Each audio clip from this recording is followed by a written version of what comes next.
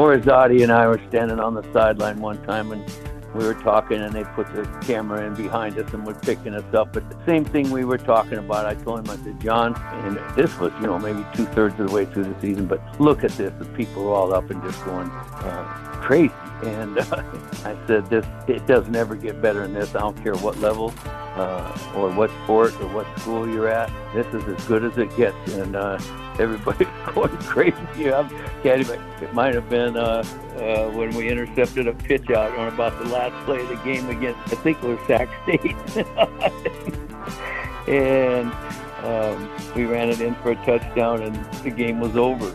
Well, happy now for an episode I've been looking forward to for quite some time. It's Grizz Greats, the 20th anniversary of the 2001 National Champions, and our podcast guest today, none other than the head coach of that team, Joe Glenn. Coach, thanks so much for joining us. This is a thrill for me as a guy that grew up in Missoula. I was about 14 or 15 years old when you were the head coach at Montana, and it was always so fun for me to follow your teams, and that love of football has carried me now into my career, so I have to thank you first and foremost. But thanks so much for spending some time with us, and how you doing?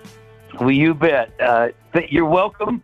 I'm glad to spend some time with you and share wonderful memories regarding our team. And I know my son Casey Glenn and you have a friendship and have been buddies for a while. So glad to help you out if we can, and glad to talk that team up any chance I get. Reunion was fabulous, and being around the guys and some of the coaches that were on the staff, and it just was really a Kodak moment in our lives, and we re-entered that moment a little bit at the reunion, and it's so special. I got to tell you, the staff in the athletic department just did a fabulous job of entertaining the old-timers and making them feel welcome and special, and they just really threw out the dog, and it was a great time was had by all. Only thing. Well, we'll start there then. We'll start with the here and now first before we get into a little bit more of what this last, I guess a couple weekends ago now, was like for you and all your former players. Yeah. Where's Joe Glenn at in the world? What have you been doing these last couple of years? Where are you making your home these days? Michelle and I live in Eagle, Idaho. It's a suburb of Boise, and we are kind of calling this home for right now. We wanted to be around our grandchildren, and we got 2 in Lincoln and 2 here in Eagle. And they're playing, Reagan Glenn is playing volleyball for Bishop Kelly, and was on the JV team this year, and they won the district. And Donovan Joseph Glenn is playing tackle football for his first season. He's been a couple years playing flag football, but his dad, Casey Glenn, is a former football coach at Oklahoma and Wyoming, South Dakota, and he coached the offensive line so he could get his hands on his son in 5th grade. But they won every doggone game until the last one, but I think they ended up 7-1. And the head coach, I might add, is one of our favorites. He was on that team and couldn't be it, but we are just fabulously happy that we're here and able to be a part of our family's life, and just really fortunate. Well, nothing better than chasing grandkids around. That's a sure thing for sure. Well, tell us about a couple weekends ago. It was the 20th anniversary celebration for the 2001 National Champions, and that must have been a crazy full circle moment for you, seeing all your players now as guys in their early 40s with their own families. But what did you think? I mean, what was the experience like coming back to Missoula, being celebrated like that, and also meeting up with a whole bunch of guys you had a huge influence on? Yeah, Coulter, it was just fabulous. I got to tell you, now it's an old expression, but it was almost like you're drinking out of a fire hydrant. I mean, here's some of the most special athletes you ever had a chance to coach that won the national championship and brought the chipper home. And to see them as, fathers now and husbands, and they're all just as successful in that as they were in football. I get it. They're just good people. I don't even how to really tell you how wonderful it was. Just everybody was so glad to see each other, and they had a really great bond as student athletes. And I have to say this, that I coached 42 years. That's by far the most, as I said it, unselfish team that I had ever been a part of. I mean, everybody wants to score touchdowns, and everybody wants to kick a field goal, and everybody wants to complete a pass or catch one, and they didn't care. And be real honest with you, one of the major strengths of that team was from tight end to tight end, and even put the fullbacks in there. We had guys that were big and strong up front. We can even get into the height and weight of some of those guys maybe in this call, just to make people realize how we managed the line of scrimmage, not just in the championship game, which was special, but also throughout the season. And so it was, and Johansi Humphrey was All-American. However, Johansi, you never heard him say, I want the ball.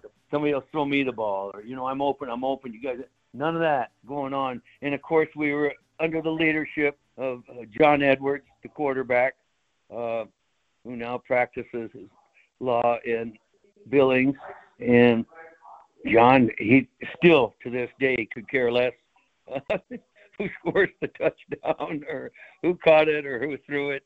He just wanted to win, as did almost every single player on the team. That old deal about credit, they were so humble. And I will tell you, it's the best offensive line I ever had. Then you throw in a couple fullbacks that could be a part of that front, and they would block the end wheel seal or the backside on some of our zone plays that we ran. And so Johansi had a great chance to cut it back if they really played the front side hard, and our fullbacks blocked like offensive linemen. But and I'll share this with you also. Maybe a year or so later, I forget where I was, and I ran into Dickie, David Dickinson, and he's pretty serious, talking most of the time to me anyway. But he said, well, I didn't recognize that offense you were running, but it says you won the trophy, I guess, so congratulations.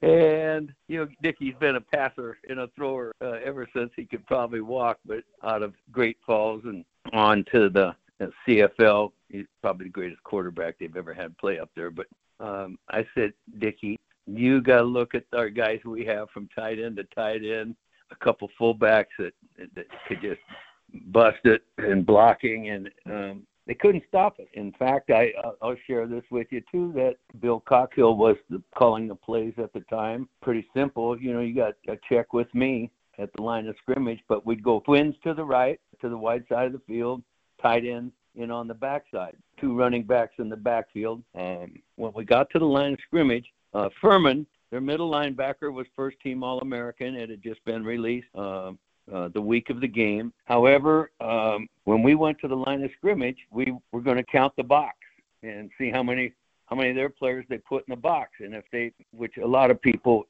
do and will do again, but they would cheat their outside linebacker out toward the twins. We had two receivers out there, Johansi Humphrey and Owen. That guy would cheat out closer to the twins. We'd run Johansi on a zone play, and yet we still had a fullback in the backfield blocking part of the front. But if they would cheat that guy down in there a little bit and get to the box where he can help out now we'd have to block it with seven guys, but they never did. And they had an All-American middle linebacker. They thought they could stop our running game with just man-to-man, man up, and they couldn't do it. And we just continued to pound away. It wasn't 70 and 60 and 25, 30. It was just a steady diet, a steady drumbeat of 4, 5, 5, 4, 3, 7, 4, 5, 4. But we never did have to throw bubble screen to the twins, which is a snap and just throw it right out there, because they kept their defense guarding those two guys out there with two guys, and it really gave us a chance to just man up. I was shocked that they didn't bring a guy from that twin set to the wide side of the field, bring him down in and take their chances throwing the ball out there and rallying and tackling the quick screen. But they never did. Really, they thought they could handle it with their middle linebacker and the other guys they had. They had a hat for a hat, but it was they didn't score until the last play of the game, which was a fluke. It was one of them jump balls, and the ball everybody came down and landed on the ground except one guy, and he did a circus act catch and ran it in. And I remember walking off the field with Coach Mike Bresky. He said, "Damn, what's wrong?" And we gave up a shutout on the last play of the game. I said, "Hey, Mike, come here a second." And I said, "Well," he said, "What?" I said, We just won the national championship, dude. Come on. Okay. So you got to, you're competing right down to the end, but then he started laughing, and it was a grand celebration from that point on. Well, there's so much there I want to get to, but we'll start with the offensive front because I do think that's one of the defining strengths of that team. I mean, as somebody that studied the history of the Big Sky, I would say that's the one of, if not the best offensive lines the league's ever had. I mean, you mentioned the size of the guys. I never forget the first time I met John Skinner. He's about 6'8", 310, and Thatcher Slay. I mean, he was like the personification of a Grizzly playing for the Grizzlies, and those guys were just so mean and so tough. Right. But did you see that sort of being a strength of your team coming into that 2001 season? Yes, absolutely. And yet I knew Montana's success and their secret had been the passing game. And so we were ready to throw the football all over the field. And we had good receivers. In this game, we had, up until this game, we had run the ball with so much success that we wanted to see if we were good enough to push them around up front. And if they were going to give us a even set of hat for hat, helmet for helmet, we're going to see how far we could take the running game. And if they just tried to cheat that inside player on the Twins, he would have thrown the ball a lot or every down if he'd have walked into the box. But he really never did fit into that box, and Johansi just took off and everybody blocked. And then I got to tell you, I mean, I'm talking offense. We kept our defense off the field. That when I was growing up, we used to say, well, a good running game, you'll control the clock, you'll control the ball, no interceptions, all the good things. But to be very honest with you, it's kind of an old school thought, but we were in unison with the offensive staff. More than anybody, Chad Germer, the offensive line coach, he loved it. And the tight end coach, Ron Wisniewski, at the time, he had two tight ends that could block anybody, and they could play tight end or fullback, so you could intermix them. But it just was a good game plan, and maybe wasn't the greatest, most exciting game for people that love to pass, but it was the best way for us to utilize our big offensive line and how tough they were, and the fullbacks that fit into that running game. And then also you ice the ball on them. They can't really do much to you when their offense is on the pine. So it was a good game and a good practice plan, a game plan by our offensive coaches, and pretty sure that Furman thought they could stop us with 7 guys, and they couldn't do it consistently. So it played out just about like that, and our defense threw it shut out, and we protected the ball. We hardly have a turnover, other than I think that maybe I don't have the stats in my hand, but I don't think we fumbled the ball, and I don't think we might have had one interception. But other than that, we played pretty much mistake-free football and did it the old school way. Well, I want to come back to some of these memories from that exact season, but I want to ask you, Coach, first about your path to Montana and then your first stint at Montana, because you were back at Montana when Larry Donovan was the head coach and sort of had an influence on what was the foundation that was laid, because I think a lot of modern Grizz fans, they forget that Montana had a hard time competing in the Big Sky Conference for most of the 60s and 70s. They had a couple great years in the late 60s, but all through the 70s, it was Sonny Holland's Bobcats that were dominating the league, Boise State, Idaho, and but you guys sort of had the breakthrough there in the early 80s, and I've become good friends with Marty Morningweg now. I know he was a quarterback, and he loves telling those stories, as does Brian Salonen, another good friend of ours here at ESPN Missoula. But just tell us about your early time at Montana. What did you learn about the program? What was that like in the early 80s, sort of building the program from the ground up like you guys were? Well, I'll tell you one thing right now. The day I was to be picked up by Coach Larry Donovan, and we were going to drive out to Montana together. It was a winter storm all the way from Nebraska to Montana. And so we couldn't go very fast. And so I think it turned it into be about a 3-day grind. It gave us a chance a lot to talk about what kind of offense Montana would run. Just a lot of things that I had played for Larry Donovan. I wasn't a defensive player, and he was a defensive coordinator at South Dakota, but he had recruited me out of Lincoln Pius X High School. I'd gone to the University of South Dakota and played 4 years, and I was such a great quarterback they moved me to wide receiver my senior year. But it just gave us a long time to massage what we would be doing, and pretty fun trip. We were in a Mercury convertible that wasn't built for the roads in Montana.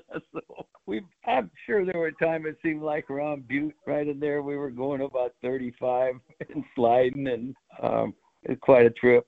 But then when we got in here, we saw we had some definitely good players, and we did get lucky in recruiting Marty Morningwig. He was a true freshman the year he came in, and we made a little noise. But the next year, we won a piece of the conference championship, and on the tiebreaker, go back to head, we had won, and so the Big Sky Championship trophy from 1970 is sitting in the field house right now, and then we continued to play some pretty good football, but we just couldn't stay on that edge, and we lost a little momentum.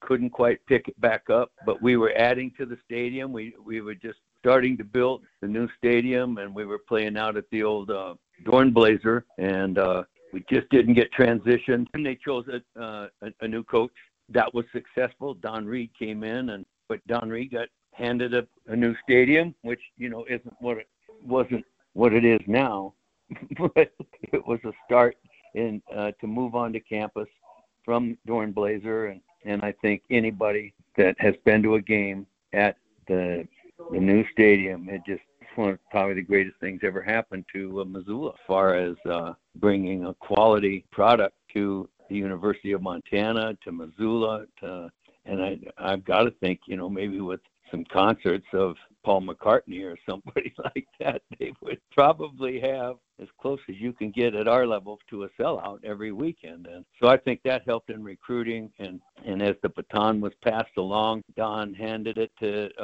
Mick Dennehy, I think. Then I came for 4 years, and maybe it wasn't even 4 years, 2 or 3 years probably. 3 years, yeah, 2099, 2000, 2001, 2002. Right. Anyway, it was rolling, and when we got done, the next coach come in, picked it up, and they just keep handing it forward. And been some really good coaches come through there, and a lot of good football players. And I think a lot of it's possible because of the fact that they could see that the football program meant something to the people at the University of Montana, and we were very fortunate that we had a hard-working man like Larry Donovan, who I know spent many hours with Dennis and his wife as far as getting them to help with the stadium project. Then their sons, who used to come to our football camps when the young guys were growing up in the family, that those guys continued on where their parents left off, and now you have so many places around the stadium with their name on it, the Washington Grizzlies Stadium with Dennis and Phyllis and Kyle and Kevin, and the whole family was very, very wonderfully giving to the University of Montana, and that stadium is it's hard to beat. People say, well, it's the best stadium in Division I AA. I fight that. It's best stadium in college football is pound for pound. People are right down on top of you. You're right on top of the game. There's no track going around. You're really close. I think you can hear the audibles from there. You can hear some of the play talk in the line going back and forth. And it is you're just so close and so intimate with the game there that people have been treated really, really well. And Harley Lewis had something to do with all that, but it would have never happened, in my opinion, without Larry Donovan, the head football coach in 1980 through, I think, 86. It is worth mentioning because those guys, Larry Donovan, Harley Lewis, absolutely were so influential in Montana football, no doubt. But, Coach, when you were first coming back to Montana after your time at Northern Colorado, it was obviously such a good job at that moment because they had so much recent success. But what did you think of the job, and what was it like taking over a program where the expectation really was national championship or bust? Wasn't really too worried about busting. Right. I knew what it was like to have a chance to recruit to that facility, and the people had, through Don and Bobby Houck and Mick Dennehy, those guys all laid down more work on the ground for adding on to the stadium and for and coaching, getting great coaches around so they could keep on winning. And I think just about everybody that's carried the baton there has had pretty good success as far as winning and losing, especially at home. And it's a recruiting gem because you're going to get guys that love the crowd. You're going to get guys that love the stadium, love guys that come down that tunnel. And, man, when you hit the light at the end of the tunnel there, it goes into a crowd of, 30,000, somewhere right around in there. And then, bang, that lights up. And then all the pomp and ceremony that we have before every game. It's just incredible. It's a good story for sure. At Blackfoot Communications, our mission is to connect people, businesses, and communities to their networks in Montana and beyond. Through Blackfoot sponsorships, local ambassadors, and public programs, we support initiatives such as the Emergency Broadband Benefit, fiber deployments, and community events. For information on our commitment to improving our communities with fast, reliable, and secure internet access, go to blackfootcommunications.com/news. Well, Coach, I want to ask you about a couple different things from that special season, more just about the players, because I know that we talked about the offensive line, but one thing I've learned in this podcast series we're doing is I loved Johanse Humphrey and I loved Atu Molden growing up. I had no idea that both those guys initially played defense at Montana. So just talk to us about those guys, because it seems like a pretty good circumstance that they were able to move to the offensive side of the ball and become two of the great playmakers in Grizz history. You're not kidding. And I didn't know that they were on the defensive side of the ball, so it didn't make any difference to me. This is what we were handed. But I would tell you, Johanse is not the fastest guy that ever carried the ball, nor was Rocky Cleaver, who ended up, I think, being the top rusher at Montana. And we inherited Rocky from the previous staff, and he was all everything and played tight end for the Jets and did a great job. But we just had the momentum. And when you get good athletes and quality people, and, I could go right down the line and name every one of them, but it just, we didn't have a person that didn't buy in. Sometime Johanse Humphrey had a dog. I might maybe the only one that, not Johanse, Atu had a dog. Yeah, I remember this. Yeah, everywhere Atu went. I was getting tired of calling the campus police for that's Atu's dog. I was like, hey, he can't take it in there and he can't bring it in the field house. Can't bring it in the locker room. Atu and I go, come on, Atu, get in the game here a little bit. He could get off going on his own deal, but that kid played his heart out his senior year, and no doubt he made play after play when he was asked. And very special player. And but right down the line, you can name any guy on there that his number was picked, and they all showed up. They all made the play that they had to. And John Edwards got hurt for a couple games. Enter our quarterback that transferred in from Wyoming, a Montana kid, and took the ball and gave us 2 more wins in midseason. And that's a Great Falls guy. And but it's just like when we needed it, somebody would step up.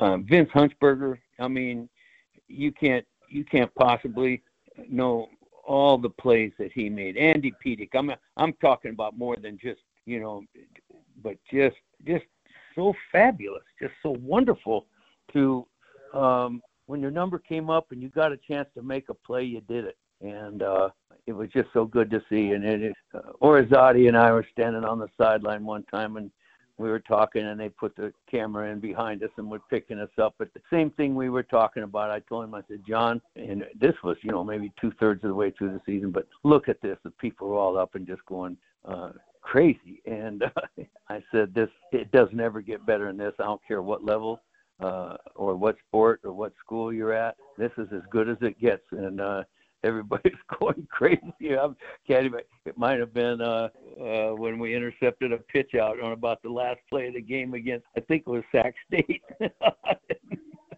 and we ran it in for a touchdown, and the game was over. We were beat, but just magic. That's magic, and you just believed until the final gun that we're going to find a way to win if we were in scoring position. And I would say, too, that Hawaii won, and they had their way with us pretty good in the first half, but we came back really tough on those guys and made a run at them. And but from that point on, I believe we won 14 in a row. It's just maybe Hawaii did us a favor. But we responded when we had to, and every way. Even our backup quarterback, when he went in there, he knew what he had to do, and he jumped right in there and became the winning pitcher in 2 games, and a big part of his championship right there. So everybody did their job, and I thought the coaches, everybody did their job and did the right things, were prepared right, and knew what we were best at, and fun year coaching. It seems like just yesterday and a lifetime ago that the University of Montana last claimed a football national championship. 20 years ago, the Grizz rolled to their second national title in 7 years behind a Montana-made roster featuring some of the most memorable figures in the history of the Grizz. While much has changed with the Montana program and much has changed about Missoula, the one thing that hasn't changed is the trust folks around Montana can have in First Security Bank. First Security Bank has long been one of the fiercest supporters of the University of Montana and its awesome sports teams. And First Security Bank is proud to support Grizz Greats, the 20th anniversary of Montana's 2001 national champions, a 20-part podcast series with interviews and memories from that unforgettable run by the Grizz 2 decades ago. First Security Bank, proud supporters, ESPN Missoula, and the Grizz Greats podcast series. 2 more things for you, Coach. First of all, is there like a defining memory for you from that season, like a moment in time, or I'm sure that the post-game celebration has got to be one of them. But I mean, what do you think of when you first think of that team each time you remember it? Absolutely. The kind of, in short, everything I've just said. We were just on a mission, and I didn't see anybody to speak of, raising their number on a stick to say, hey, this is who I am, this is what I'm doing. Sure, we had great players that were making great plays, but for the most part, and almost 100%, you would see guys that pile on top of these guys and pile on top of that guy, and defense make great plays and carry Vinny off the field, or anybody else down to just played at the highest level you can possibly play at. All business, practiced hard, knew what they had to do, and then just compete like crazy on Saturday. And then the tougher it got, the more they seemed to find and dig down, and had the ability to rise up when they had to. I got to tell you, I'm probably more proud of that team, not just because of the trophy, what they showed as competitors and as team leaders. Each one led the team in their own way at their own position, and lots of leadership and lots of sharp guys, and not a lot of characters that walk into their song of their own, beat their own song. It's everybody was bought into it.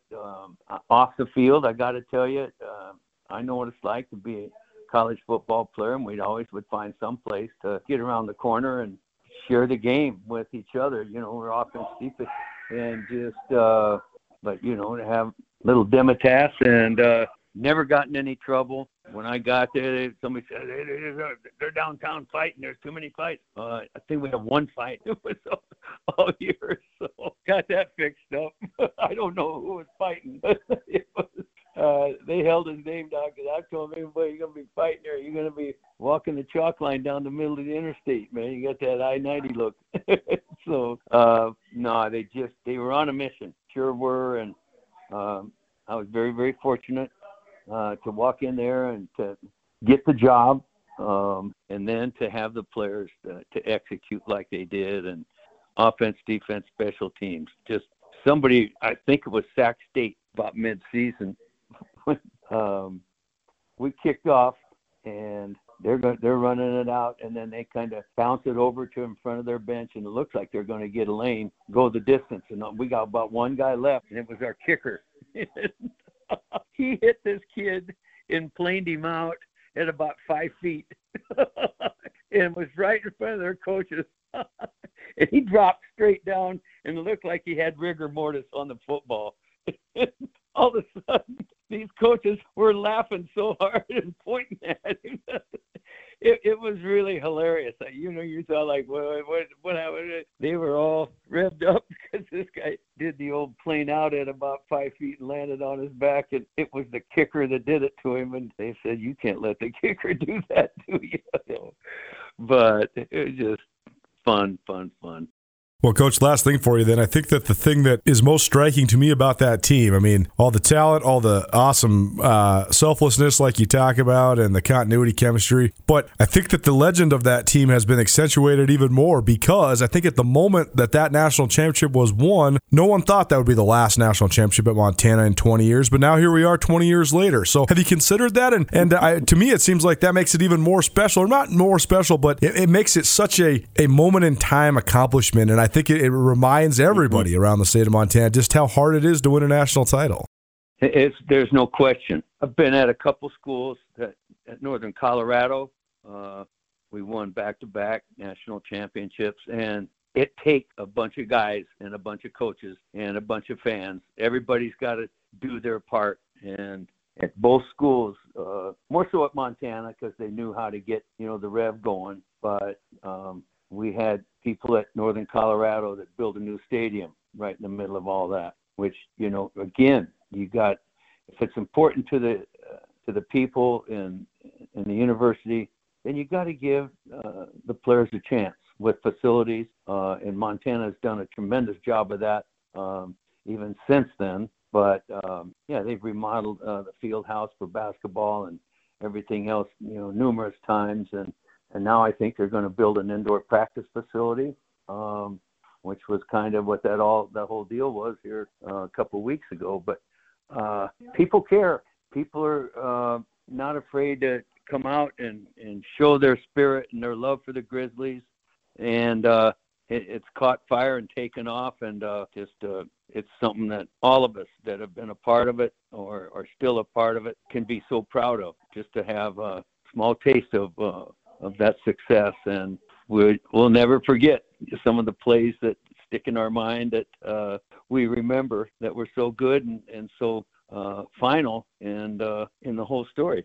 I would tell you, we were going to Chattanooga for the game, and of course I'm probably the oldest guy around there, and I was singing the Chattanooga Choo Choo, which I heard my parents sing, and my oldest brother, a piano player, and he used to play it. So I'm singing the Chattanooga Choo Choo around all week long, and it kind of caught on a little bit and with some of the newspaper guys. But we get on the bus at the field house, and we're headed out the airport, and here's the train meeting us out on West Main, and picks us up at about where the Holiday Inn used to be. But they were blowing the horns and had a big sign on the Chattanooga Choo Choo, last stop. And so everybody, the spirit was going, and it all, I think, pretty much when it's the Grizz in it, the people in the state that are Grizz, they all take pride in that. So it's, everywhere you go and anybody you talk to, there's nothing else they could talk about. They were just ecstatic over the fun season that we had. And to be honest with you, is to be a part of something like that is maybe even hard to be a once-in-a-lifetime deal. It's so fabulous, and the other coaches have done it, so it isn't necessarily just the coaching, but it's got to be there. It's got to be the quality of the players, and the administration has got to do their end to help the facilities, which they've done. And now I see it. Kent is going to build an indoor, which they've got to have. I know when we were going down on the playoffs from Montana, this is no kidding. It was so cold and icy and then snowy outside. We took the team over to Zip Beverage and moved the trucks out and had a couple practices that week, so we're practicing in the Zip Beverage building, so we had no snow, and but it was, again, part of the fun, part of the difference to the whole thing. It was, again, I say it to you, Coulter, magical. Well, Coach, this has been tremendous. Love hearing all the memories. Thank you so much for spending so much time with us. This is Grizz Greats, the 20th anniversary of the 2001 National Champion Grizzlies with head coach Joe Glenn. Coach, true pleasure. Thank you so much. Hey, thank you, Coulter. You're a professional. Thank you so much.